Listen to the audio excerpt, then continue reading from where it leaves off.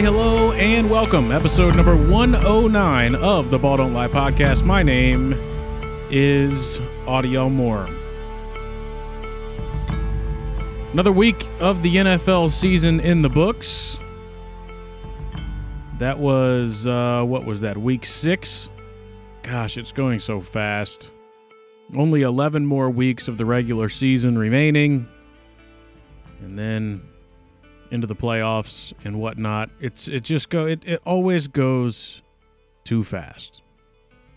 Especially when you have the entertainment value that this league has provided, certainly so far this season. This was probably the first dud week of the year. Not a ton of competitive games, not a ton of great games, couple of blowouts, some bad performances, nothing super exciting.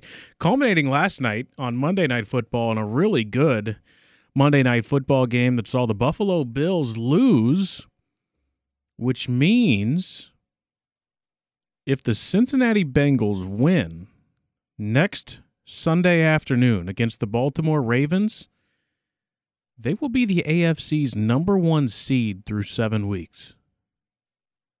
What? You heard me. A lot of that has to do with Joe Burrow. I'll talk about him. He just completed his 16th career game. So we'll look at Burrow's statistics through 16 career games, which equates out to a normal rookie season. I'm going to revisit this again next week after his 17th game, in which that will be fully, would be recognized as a full season technically because they play 17 games now. We'll talk about that. We'll see where Burrow kind of ranks among everyone else in the NFL.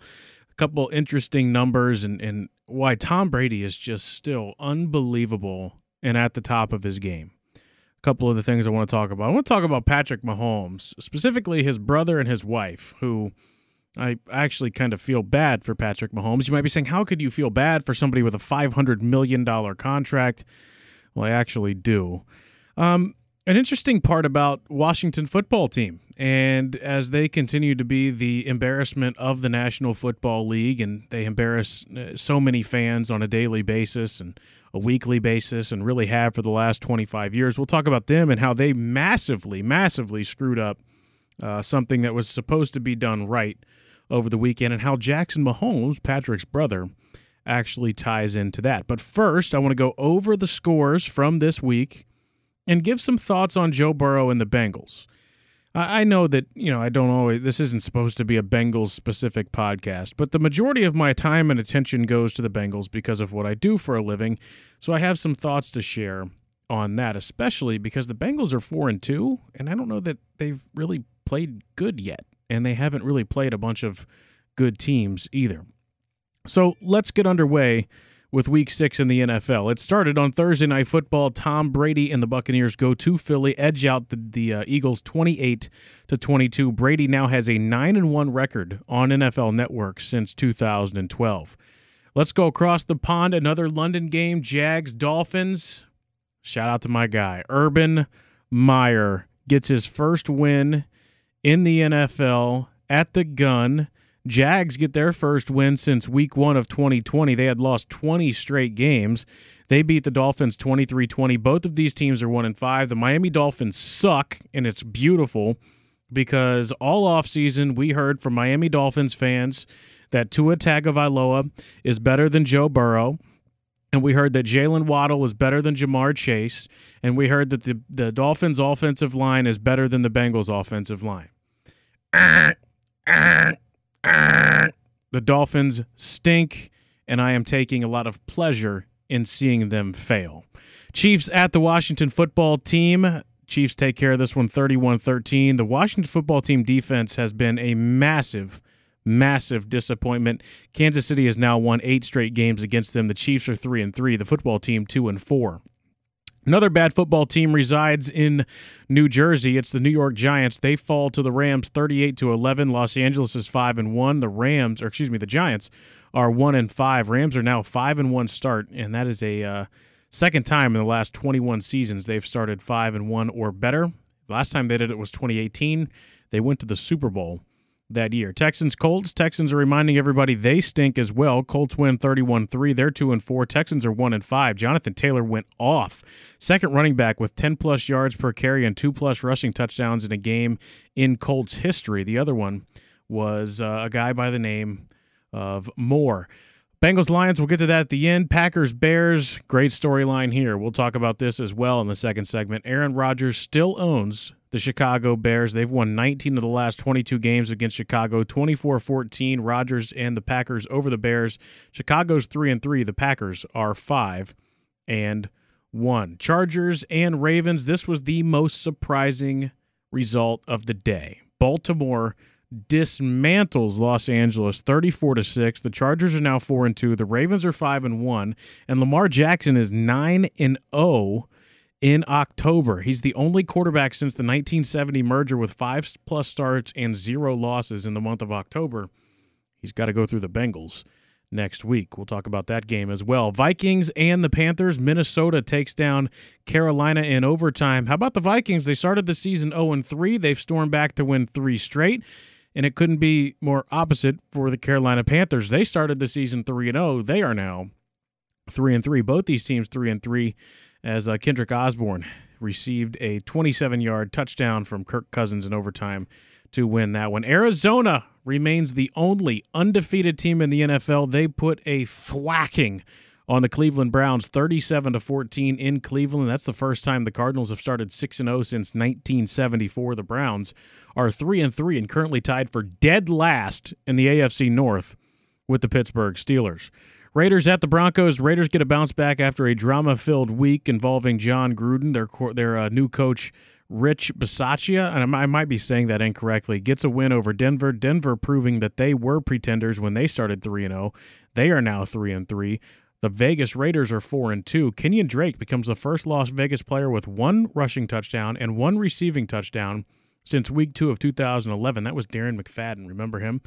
Game of the day was Cowboys at the Patriots. CeeDee Lamb catches a 35-yard game-winning field goal touchdown in overtime from Dak Prescott. The Cowboys, by the way, are good. They are very good. You can basically pencil them in for the playoffs. They play in the NFC East. The rest of those teams suck. The Patriots also suck. They're 2-4. And Dak Prescott strained his calf on that touchdown throw to CeeDee Lamb. They have a bye this week. Looks like he'll be okay. Seahawks-Steelers Sunday Night Football. Chris Boswell hits a game-winning 37-yard field goal in overtime to bring the Steelers back to 500 at 3-3. The Seahawks are 2-4. Probably should have beat Pittsburgh. They came out so much better in the second half of that game. This is all, keep in mind, without Russell Wilson, who's out for a while after having surgery recently. So difficult situation for Seattle to lose that one. Obviously, we always root against Ben Roethlisberger and the Pittsburgh Steelers. He's a bad person, but they are 3-3. They have clawed their way back. Bills-Titans, like I said last night, Monday Night Football, great game. Derrick Henry, 130 rush yards, 130-plus rush yards, and 3 touchdowns now in 2 straight games. Titans win that one 34-31. Both of those teams are 4-2. That was a big win for the Titans. They needed that. I wonder, in a 17-game season, can they consistently lean on Derrick Henry that much? I think that's a fair question. Julio Jones came back. He made an unbelievable catch. A.J. Brown was dealing with some food poisoning. He looked okay.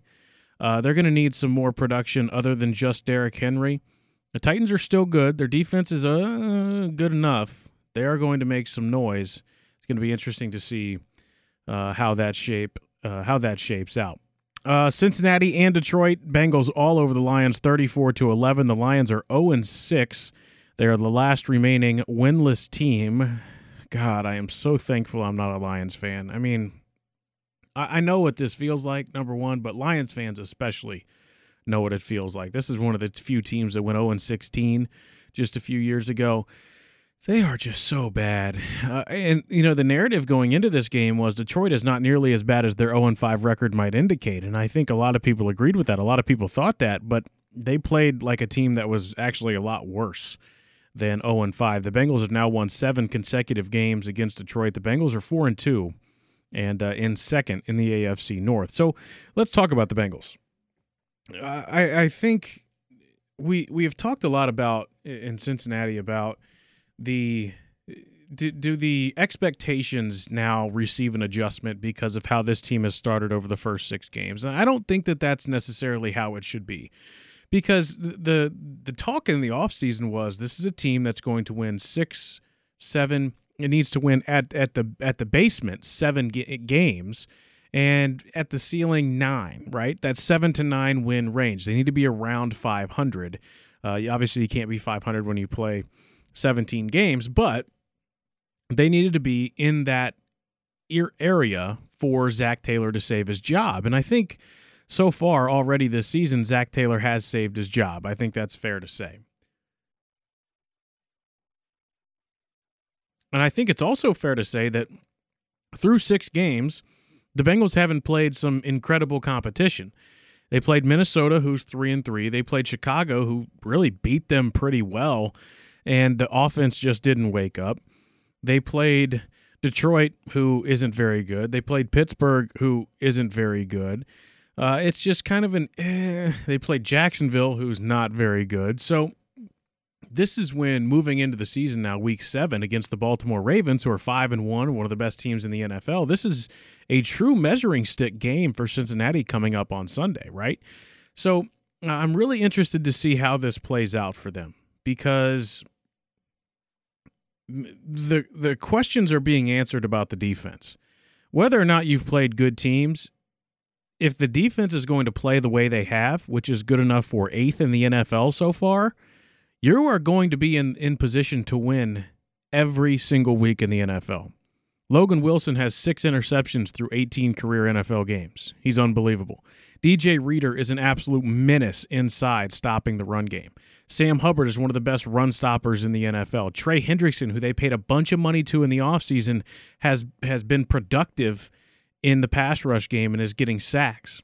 Von Bell and Jesse Bates, according to Zach Taylor, and I think some people would agree with this, are the best safety duo in the NFL.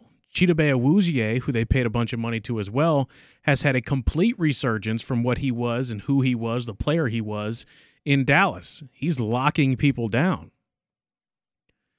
Trey Waynes is hurt again. Eli Apple played better on Sunday. There are still question marks. Mike Hilton has played okay out of the slot. Akeem Davis-Gaither, second-year linebacker, I feel is taking steps forward. Jermaine Pratt, you never know what you're going to get from him, snap in and snap out. But right now it's working. And all this while your offense, despite having Joe Mixon, Jamar Chase, Tyler Boyd, Joe Burrow, C.J. Uzomah, is kind of sputtering. They're not great right now. Joe Burrow, so far this season, still completing 70% of his passes through 6 games, has thrown 14 touchdowns, 7 interceptions. He's on a pace to throw 39. That's going to play. Jamar Chase is 4th in the NFL in receiving yards, and he has 40 less targets than the 3 people ahead of him. Think about that for a second. He's 40th in targets and 4th in receiving yards. If that doesn't tell you about the deep threat that is Jamar Chase as he continues to burn teams like he did last week, that's a huge added element to this team. But they're 4-2. Joe Mixon's having a good year. All this to say, the offense still has yet to play to its potential. And all last week we were hot and bothered about Zach Taylor and his play calling, and doesn't use jet motion. He doesn't make the defense, pick and choose. He doesn't put Joe Burrow in easy situations, high-low reads, pre-snap reads, yada, yada, yada, yada, yada. Well, Zach Taylor called a really good game on Sunday against the Detroit Lions. I know the Lions stink, but when it comes to pre-snap, we saw everything from Zach Taylor on Sunday that we had been wanting to see through the first 5 games. That's a positive sign. I do think Zach is mildly concerned about Burrow because that is a gruesome knee injury that he's coming back from. And I do wonder if he thought, okay, the first 5-6 games of this season, we're going to have to be really careful with him. I'm not going to put too much on his plate.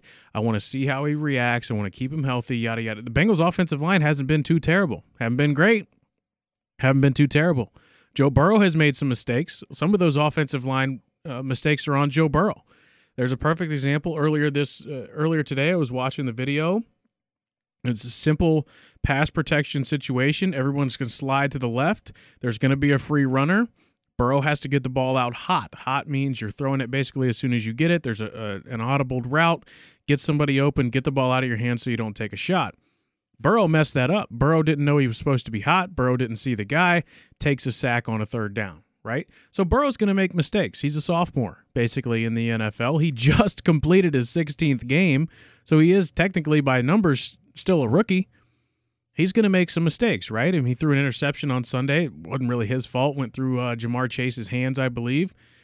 And, 7 interceptions through 6 games is not ideal, but Joe Burrow has won them some football games. And I think that's important to take note of. Here's the thing about Burrow. Like I said, he just completed his 16th game. That, for the last 40 years has been what people go by. 16 games, 16-game seasons. Through 16 games in his NFL career, he's completing 67% of his passes. That's very good. He has thrown for 4,228 yards. That's elite-level stuff. He has thrown 27 touchdowns and 12 interceptions. That's pretty good.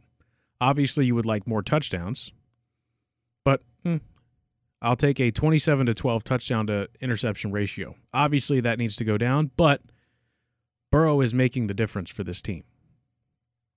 He's 6-9-1 now as a starter for the Cincinnati Bengals. The previous 16 games before Joe Burrow got there, the Bengals were 2-14. So immediately, they've gotten better. Now, if this offense can figure it out, Tyler Boyd getting more targets, more ways to scheme him open on third down specifically, getting Joe Mixon involved in the pass game. We saw Chris Evans get involved in the pass game over the weekend. He's very good. All of a sudden, if you can start putting some points up more consistently and your defense continues to play the way that they have, the Bengals are going to be a difficult team to beat. They're going to be a problem. And so that goes back to the question of, do your expectations adjust? I don't think that they do, because 4-2 was mildly expected through the first 6 games. Now you're going to find out some things about them. 2 of their next 3 against AFC North opponents. Baltimore at Baltimore, the Jets at the Jets, and Cleveland at home. Now, Cleveland's banged up. They're way banged up. Nick Chubb, Kareem Hunt, their rookie linebacker, Jeremiah Owusu-Koramoah, I think I said his name correctly. Odell has suffered some injuries. Baker Mayfield has a dislocated shoulder, torn labrum, something all ridiculous. The Browns are really disappointing, and on top of that, their defense has been terrible. So all of a sudden, if you are on pace with the Cleveland Browns, at least, if you know you're better than the Pittsburgh Steelers, that all of a sudden makes this conceivable to make a run at this. Now, again, we're 6 games in. You want to see more consistency. You want to see them do it against better teams. They have a massive test this weekend against the Baltimore Ravens. Lamar Jackson is playing some of the best football of his career. He's actually, for the first time since Steve Smith was with the Ravens, they have a deep threat in Hollywood Brown, and Lamar has started to connect with him down the field. That's important. So the Bengals have to defend that. And on top of that, Lamar's a freak. Not many people have figured him out, have figured out how to defend him, have figured out the various ways to rein him in a little bit. The Bengals did a better job of that last year, but here's the thing about last year. Ravens-Bengals, 2 games, the combined score, Baltimore 65, Cincinnati 6. Now, Joe Burrow didn't play in the second game. It was the last game of the year. Everybody was quitting. It was over, blah, blah, blah, blah, blah. But 65-6.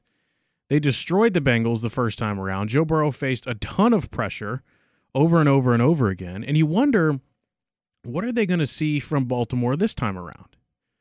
Because Joe Burrow against the blitz is the best quarterback in the NFL. I'll say that again. Joe Burrow against the blitz is the best quarterback in the NFL. He's first with a 94.3 PFF grade. He has a 136.8 passer rating against the blitz. That's second. He has a 10.4% big-time throw rate. That's tied for third. He has 0 turnover-worthy plays against the blitz. That's tied for fewest. And he just finished, technically, his 16th game / rookie season. Those stats coming from Andrew Russell of Pro Football Focus. the best quarterback in the NFL against the blitz, is about to face a team that loves to blitz. So there was a measuring stick game over the weekend for the Los Angeles Chargers and Justin Herbert. They were at Baltimore, 1 o'clock game. See where I'm going with this? They got beat 34-6. Justin Herbert had 42 dropbacks in that game. He was pressured on 33 of them. Any idea what the Bengals are going to do, or what the Ravens are going to do against the Bengals? Or do the Ravens look at these numbers and say, okay, if we blitz him, he can hurt us? Or do they look back at the tape from last year and say, we're just going to blitz the hell out of them and there's nothing they can do? Because this Bengals team is a lot better now than they were a year ago. This is going to be the best Bengals team the Baltimore Ravens have faced since 2018, 2017 maybe. It's going to be a dogfight, I really do believe. I'm not saying the Bengals are better than the Chargers. I'm not saying the Bengals are better than the Ravens. I'm saying the Bengals are better than the Bengals of the last 3 years. And that's going to count for something. Also, I believe in the law of regression of the mean. Some call it the law of averages, but that doesn't exist. The law of regression of the mean. Lamar Jackson is 9-0 in October. Only quarterback ever to win that many games in October with at least 5 starts. Eventually that has to end, doesn't it? Something to think about. Baltimore also has 16 players on the injured reserve, but all of a sudden they're 5-1. I think that goes to show just how good John Harbaugh is as a head coach. Here's John Harbaugh talking about just how good the Bengals have been and are this season. Yeah, I think the whole team is one of the best teams in the National Football League right now. There's no question about it. I mean, just watch them play, and they've done a great job across the board in terms of how they're playing this year. That's all we look at. There is no comparison to anything else. We can compare them to the teams they had in the mid-teens. They had great teams, so there's no comparison. Just look at the team as it stands. The defense is playing great football. The offensive line is run blocking, pass blocking. Balls come out of the quarterback's hands quick. The running backs they're kind of beastly in the way they run. We've got our hands full. And it's going to be a division AFC North Division showdown, really, and whoever wins is going to be leading the division kind of at the midway point of the season. So we understand that, but we've always understood that. Bengals, Browns, and Steelers, all these games are like that. No matter what, the records really don't matter. These are the kind of games that you expect. So we're excited about it, and we understand the challenge that's in front of us. There are a few people in the NFL I respect more than John Harbaugh. I think he's a fantastic coach. I think he's a great guy. I don't respect his brother very much, but I think John Harbaugh is spectacular. He just said the Cincinnati Bengals are one of the best teams in the NFL. I think that means something. I think 2022 is still the year that the Bengals really are a contender. But what did we want going into this season? Take a step forward. That's what they've done. And they've got opportunities still remaining. Like I said, they play the New York Jets again. Or they play the New York Jets. That's a game they should win. They play the Pittsburgh Steelers again. That's a game they should win. That puts you at 6 right there. There's some other winnable games throughout that stretch. Cleveland, this upcoming game against Cleveland at home right before the bye week. Cleveland's banged up. Their defense isn't any good. That's a winnable game. You've got teams from the West Coast coming to Cincinnati in December. San Francisco, Los Angeles Chargers. That's a winnable game. Those are winnable games. What about the Raiders? At Las Vegas after the bye week? How are they adjusting without John Gruden? What about at the Denver Broncos, who have proven they're not really a contender right now? The Kansas City Chiefs have the worst defense in the NFL, and they have to come to Paul Brown Stadium on January 2nd. That's a winnable game. So everything is right here in front of the Bengals. Should they stay healthy? Should Joe Burrow stay healthy? Should they be able to continue to run the ball effectively? And the offense ever start to really go? The Bengals have a legitimate chance. But, I mean, that schedule is as open and as right there it is. It's just as much a difficult schedule as well. Those teams are all good enough to beat the Bengals. It's going to be really interesting to see. I'm very impressed with the way this team has started. I think Zach Taylor has already saved his job, barring him going winless the rest of the way.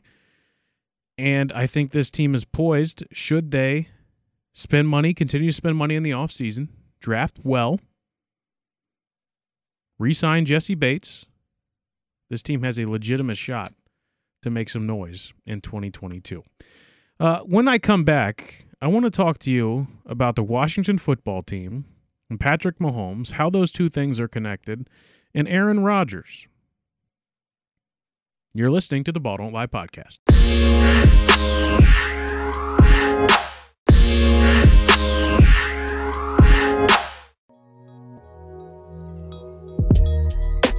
Welcome back to the Ball Don't Lie podcast. I'm Audie Elmore. Couple things, briefly. NFL continues to get bad publicity thanks to the Washington football team, which a continued train wreck really for the last 25 years since Daniel Snyder took over that joint. So, like I talked last week, the John Gruden situation, and there were emails between him and Bruce Allen, and Bruce Allen used to be the general manager of the Washington football team. And, you know, there's all this different stuff, and it's not a good look. And there had previously been workplace culture problems with Washington and with the cheerleaders and a lot of sexual harassment claims and just all these different things that were just not good at all, Ernie. And they have been they are the joke of the league because of how poorly they find ways to handle everything.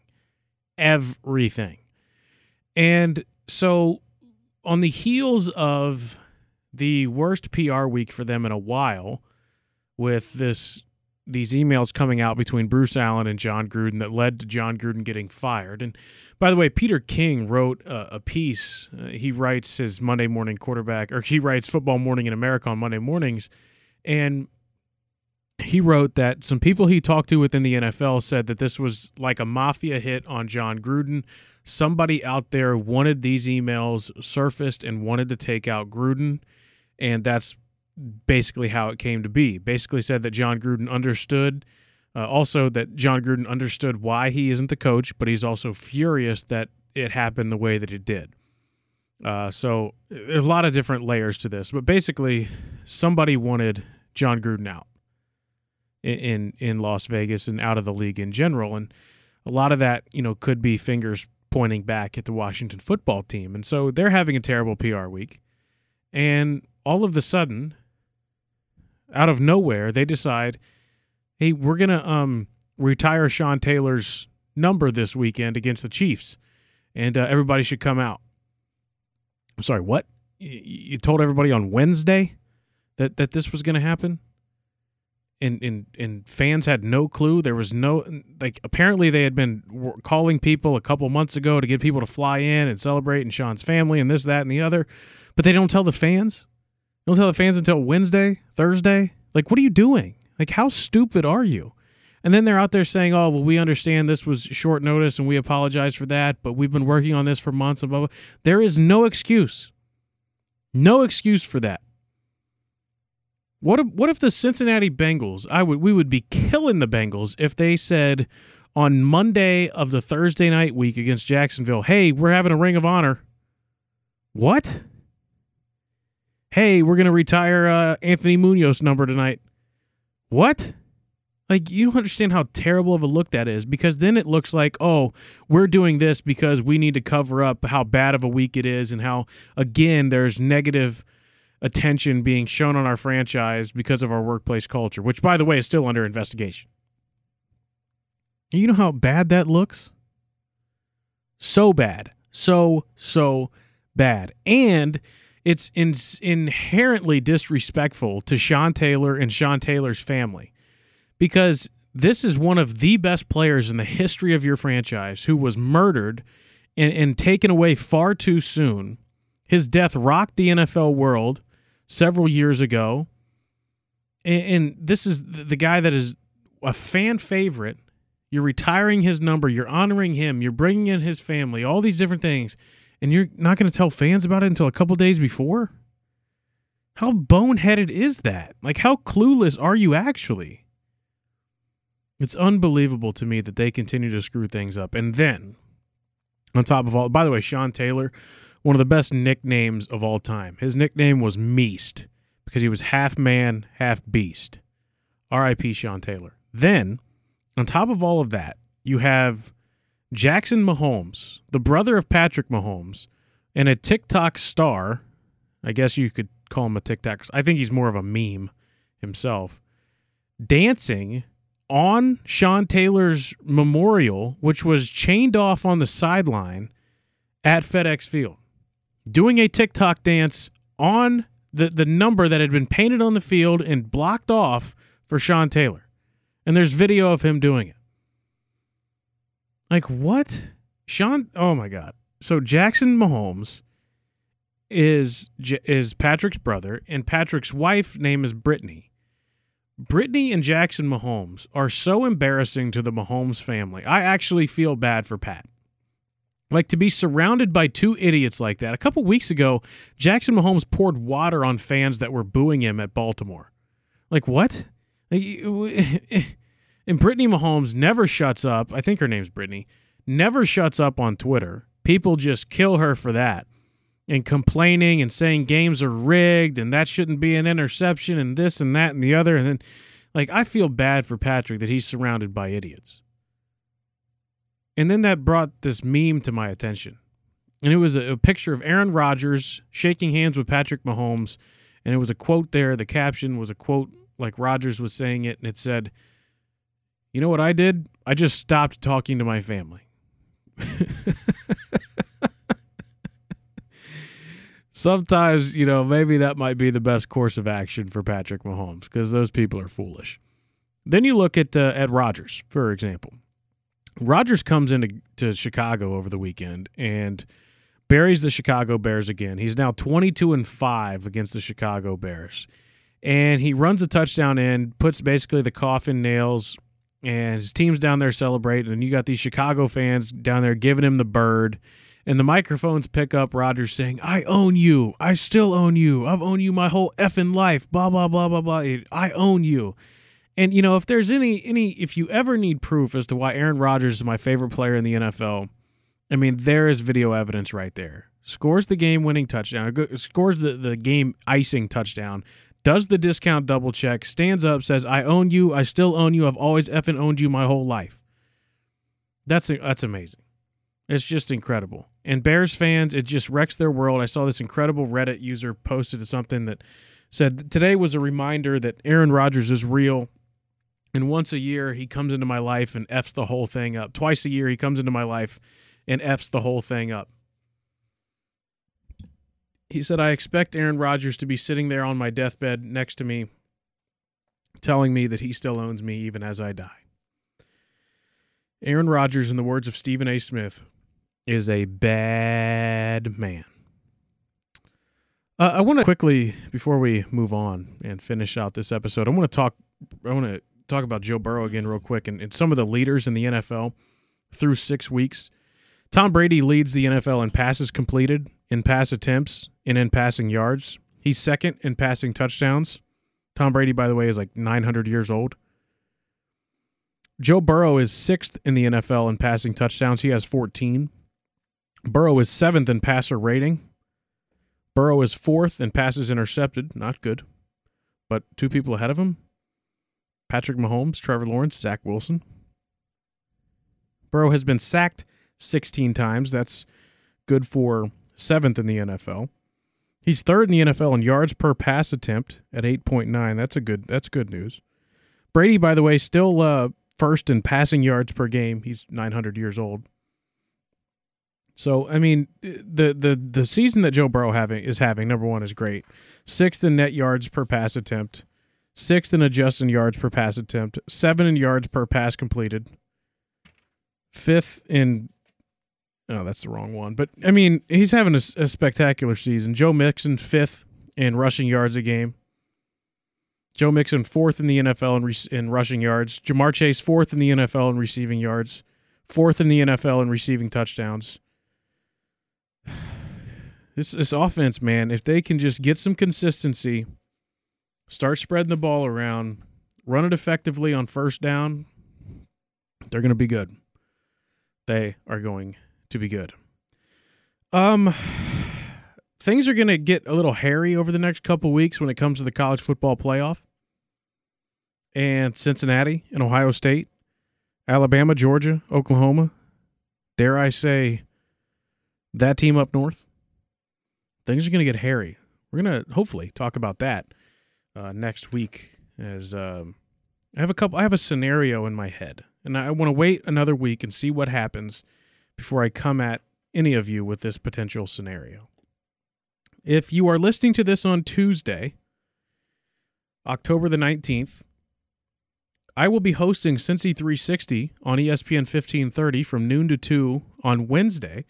If you're listening to this on Wednesday morning, I'll be hosting Cincy 360 on ESPN 1530 from noon to 2 today. You should tune in. We're going to be talking about the Bengals. We'll be talking about the Bearcats. We'll be talking about a plethora of things. Mo Egger will join me for quick hits and locks of the night. Hoping to have Mo on after the Bengals and Browns as we assess the team at the bye week. Hoping for that. I'll talk to him about that. Meaning Mo on this podcast and various other issues as well. And it's going to be exciting. And I implore you all to tune in and have a great time doing so. This was fun. I'm off. I will, hopefully you'll hear my voice tomorrow as I pull up the music here and just try to buy some time. Remember that, what should you remember? You should remember to have fun. You should remember to be safe. You should remember to go Bucks, and always remember that ball don't lie.